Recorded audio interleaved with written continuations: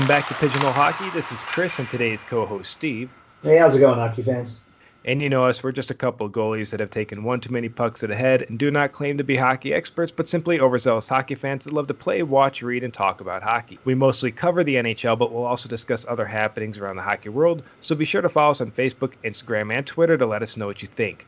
Also, be sure to comment and share any hockey news, highlights, or videos we should cover in an upcoming podcast. I just kind of wanted to thank the listeners that have tuned in for our entire 2-month existence since we celebrated our 2-month anniversary of this podcast on this past Monday. And so, yeah, we just wanted to thank any of you listening in for that. We've grown a little bit quicker than I expected us to, which is fantastic. So we're doing something right.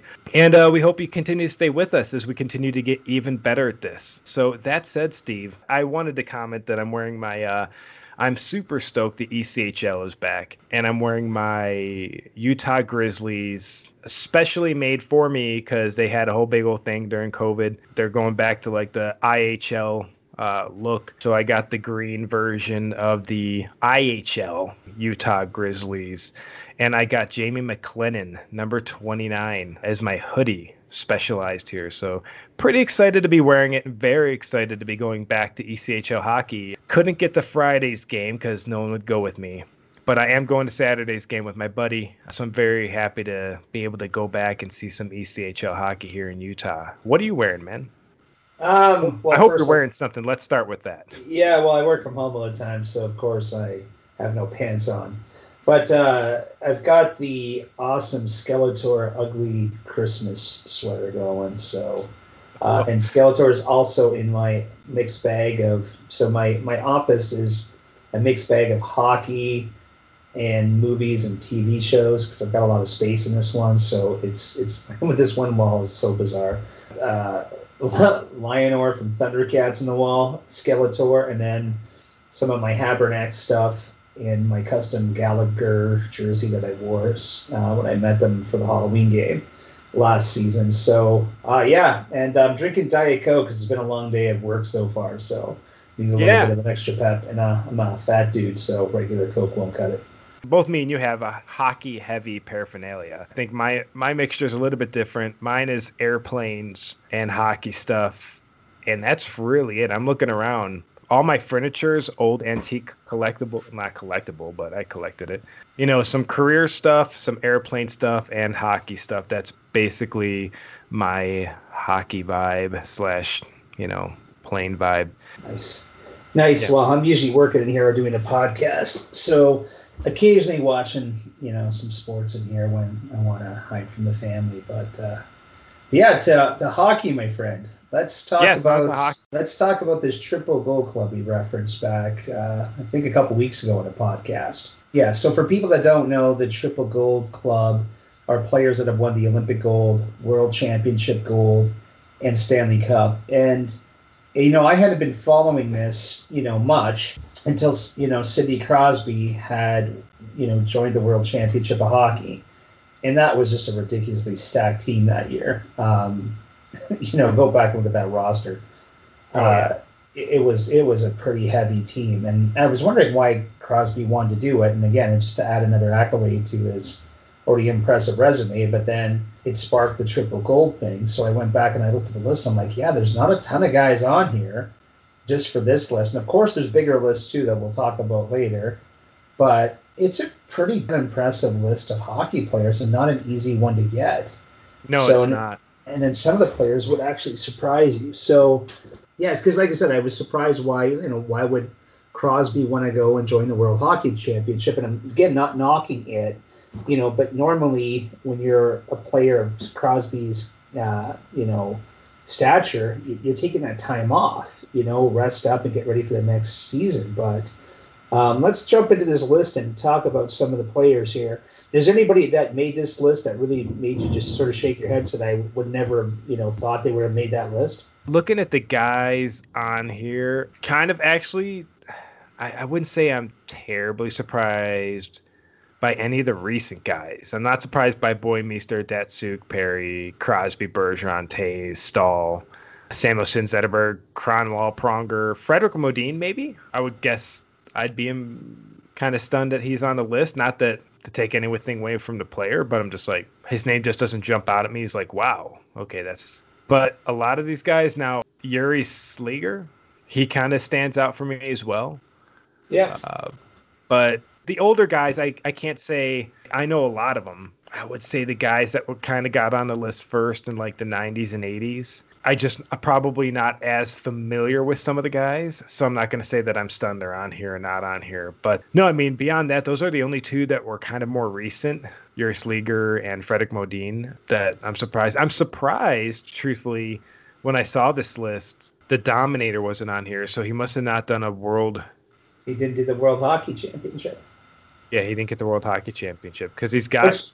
Which is funny, right? Because there was so many off seasons he had, and you never know. He may have played in the World Hockey Championship, but just didn't get the gold. Yeah, he may have. Because the Russian teams were usually pretty stacked in this tournament, and I'll have to go back and look. But to be honest with you, from what I was told prior to, like say 2005ish, right? Not a lot of NHLers really jumped at the chance to go to this. And, some guys would, but a lot didn't jump in. It was a bigger deal for the European players. So, so again, that if you look at the Czech teams, if they're going up against well-stacked Russian, Swedish, Finnish teams, right? Which, by the way, there's not one Finnish player on this list. Yeah, there's not one American either. So to give everyone a dead giveaway here, we basically got Sweden, Russia, Canada, the Czech Republic. I think that's it. What's interesting though is Jágr won this back in 1998. So I wonder, what's going on there is if that's when did the Wings win their cup, right? Or what was going on with Hasek? Because if you're in the playoffs, if you're in the playoffs, then you're disqualified unless you're really, really close to, you get eliminated right away. Well, technically, Jágr didn't really earn his triple gold until 2005. Yep. Because I remember both Stanley Cups with Jágr and the Penguins, and I remember being the only person in my entire school that called the Czech Republic to win the gold in '98. But yeah, World Championships, he didn't get that first one until 2005 because he has two of those. Okay. So this list is really impressive, right? And it's an impressive feat when you look at what they're doing. By the way, the only coach is Mike Babcock to actually be Are there any goalies on this list? Yeah, there's one goalie. I think it says triple goal goalies. Now let me look at the names here, because that's what we were trying to go over. We'd have to look at everybody on the list to figure this out. And you know what? I don't think I see one goalie's name on here. Yeah, I didn't see a goalie. Yeah, I don't think there's one goalie on this list, which is amazing, right? You'd figure at some point one of them would want to jump on over there and go grab this to make this list. But the recent guys, because like I said, now it's starting to pile on up. And actually, here's what I want to talk about. I think Eric Staal, when you look at his is pretty impressive, right? Because he won the. He gained the membership in 2010, okay? So he won the Olympic gold in 2010. He won the World Championship in 2007, right? And but he won the Stanley Cup in 2006. He did it really quick. Yeah, like he pounded that thing out, and I think if I'm not mistaken, I think Staal won his world. I think he won his World Junior after he got his cup. I'm gonna have to go back and look at his stats, but there was something even more particular about Staal. Like he had a strange way of getting, all of his accolades. So because he was young, talented. When he got his Team Canada for the 2000 World Championships in Moscow.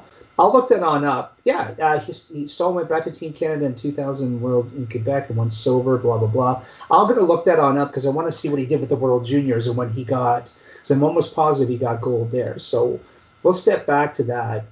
But, impressive career to start off with Staal, right? No kidding. And then you got Taves right next for Canada, Bergeron, Crosby. One of the more underrated players on this list is Corey Perry. He's one of the more hated guys in the NHL because of his style of play, but he's a winner. always been a winner. He's won at every level, and he does show up for big games. And even with the in this year's playoffs, even up into the cup, Corey Perry was still there. And talk about a bargain at I think $1 million to get him into that lineup, right? So, so like I said, kudos to him. Datsyuk, of course, deserving on that list there too. So many great players, but the one that stands out the most to me is Scott Niedermayer, because another one that you could say has won at every single stinking level is Niedermayer. Like, I know he won the Memorial Cup in juniors, won the World Junior Championship, turned around and won all these other things too, right? So one of the best skating defensemen to ever play in the NHL. So yeah. And then a good throwback for you, man. Good old Sabre, Alexander Mogilny on this list. Oh yeah, yeah. I've got my Mogilny. Actually, I got 2 Mogilny jerseys. I got the Russian All Stars one, and I've got the retro Vancouver Canucks Mogilny jersey. So I collected a lot of Sabres that were no longer Sabres or pre-Sabres jerseys at one point. So I ended up with a lot of Sabres stuff. But again, I've reduced my jersey collection. I have reduced it. Another interesting thing to point out here is the Detroit Red Wings connection with the Triple Gold Club with the Swedes. Lidstrom, Kronwall, Zetterberg, and Samuelsson. And their records are so not all of them are identical, but pretty identical here, right? Well, actually, those 4 guys, or 3 guys, Kronwall, Zetterberg, and Samuelsson, identical records, right? They made it in June of 2008. They won their gold. They won their Olympic gold in 2006. The World Championship in 2006. Then 2 years later, their cups with the Red Wings in 2008.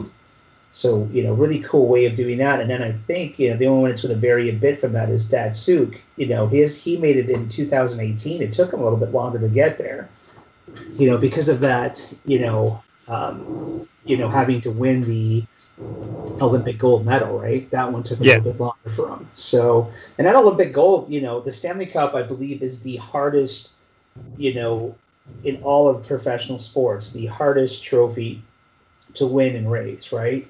It's just such a grueling battle to get there. But the Olympic gold is equally as tough because it's every 4 years. So your window and your opportunity to actually make that team, because you could be a sniper 1 year, right, and be doing really well, but the year to qualify, you could be having an off season. You may not make that team. So this is a really impressive list and tough to get on it. And for the viewers, there's other stuff that's thrown out there, like the quadruple gold and all these different other, things. Because when you look at some of these athletes, man, they, like I said, going back to Niedermayer, for example, he won at every level. He won the major trophy at every single level, which is just mind blowing. So, and then, going back to other names on this list, the good old Peter Forsberg. And his Avalanche buddy Joey Sakic was there too. Again, I love to refer back to the Mats Naslund, one of my favorite players ever donned the Canadiens jersey on that list. So yeah, for everybody, check this on out. It's really, really impressive. I would like to know, who was the, which goalies, if any, had ever, I'm not seeing any goalies on this list. Like I said, I mean, the guys I'm impressed by being on this list, not impressed. These are all really impressive names, basically. But just like guys like Larionov, he's stacked. You're talking about like multiple of each, not just one, but 3 Stanley Cups, 4 championships, 2 golds. It's just multiple times over. Some of these guys are so stacked, especially Fetisov. So actually right here, it's named Dominic Hasek and Martin Brodeur were the closest goalies to join the Triple Gold Club. So what don't they have? The World Championship? So Hasek it's going to have to be the World Championship. Yeah, because they both got cups, clearly. Yeah, they both got cups. They both got Olympic gold, because you can't forget the heartbreak of Canada up against Hasek when the Czechs took their gold medal. Yeah, and you don't have Gretzky shooting, which is hilarious. But anyway, that's the tough one. Is just the goalies. Oh, hell yeah, Gretzky's not on this list, is he? Yeah, that's right. He's not. And what's interesting, is yeah, Gretzky, Lemieux are not on this list because they never went and played the World Championships. Because, like I said, that it wasn't a big deal for Canadians to join that, in a specific time frame. Like, guys just didn't want to go over and do it. And then now it's become a priority, right, for guys to go on over, represent, and take home this, next accolade. So yeah, everybody, check out this list. We'd love to hear your opinions on this because, Chris pointed out there's some guys that are just stacked with it, and it's usually the it's the European, Russian players that are more stacked in this area, before. Because of the World Championships, right? Because those guys would go frequently to it, and before guys even played in the NHL, they were out there, time after time, winning the playing in the World Championship.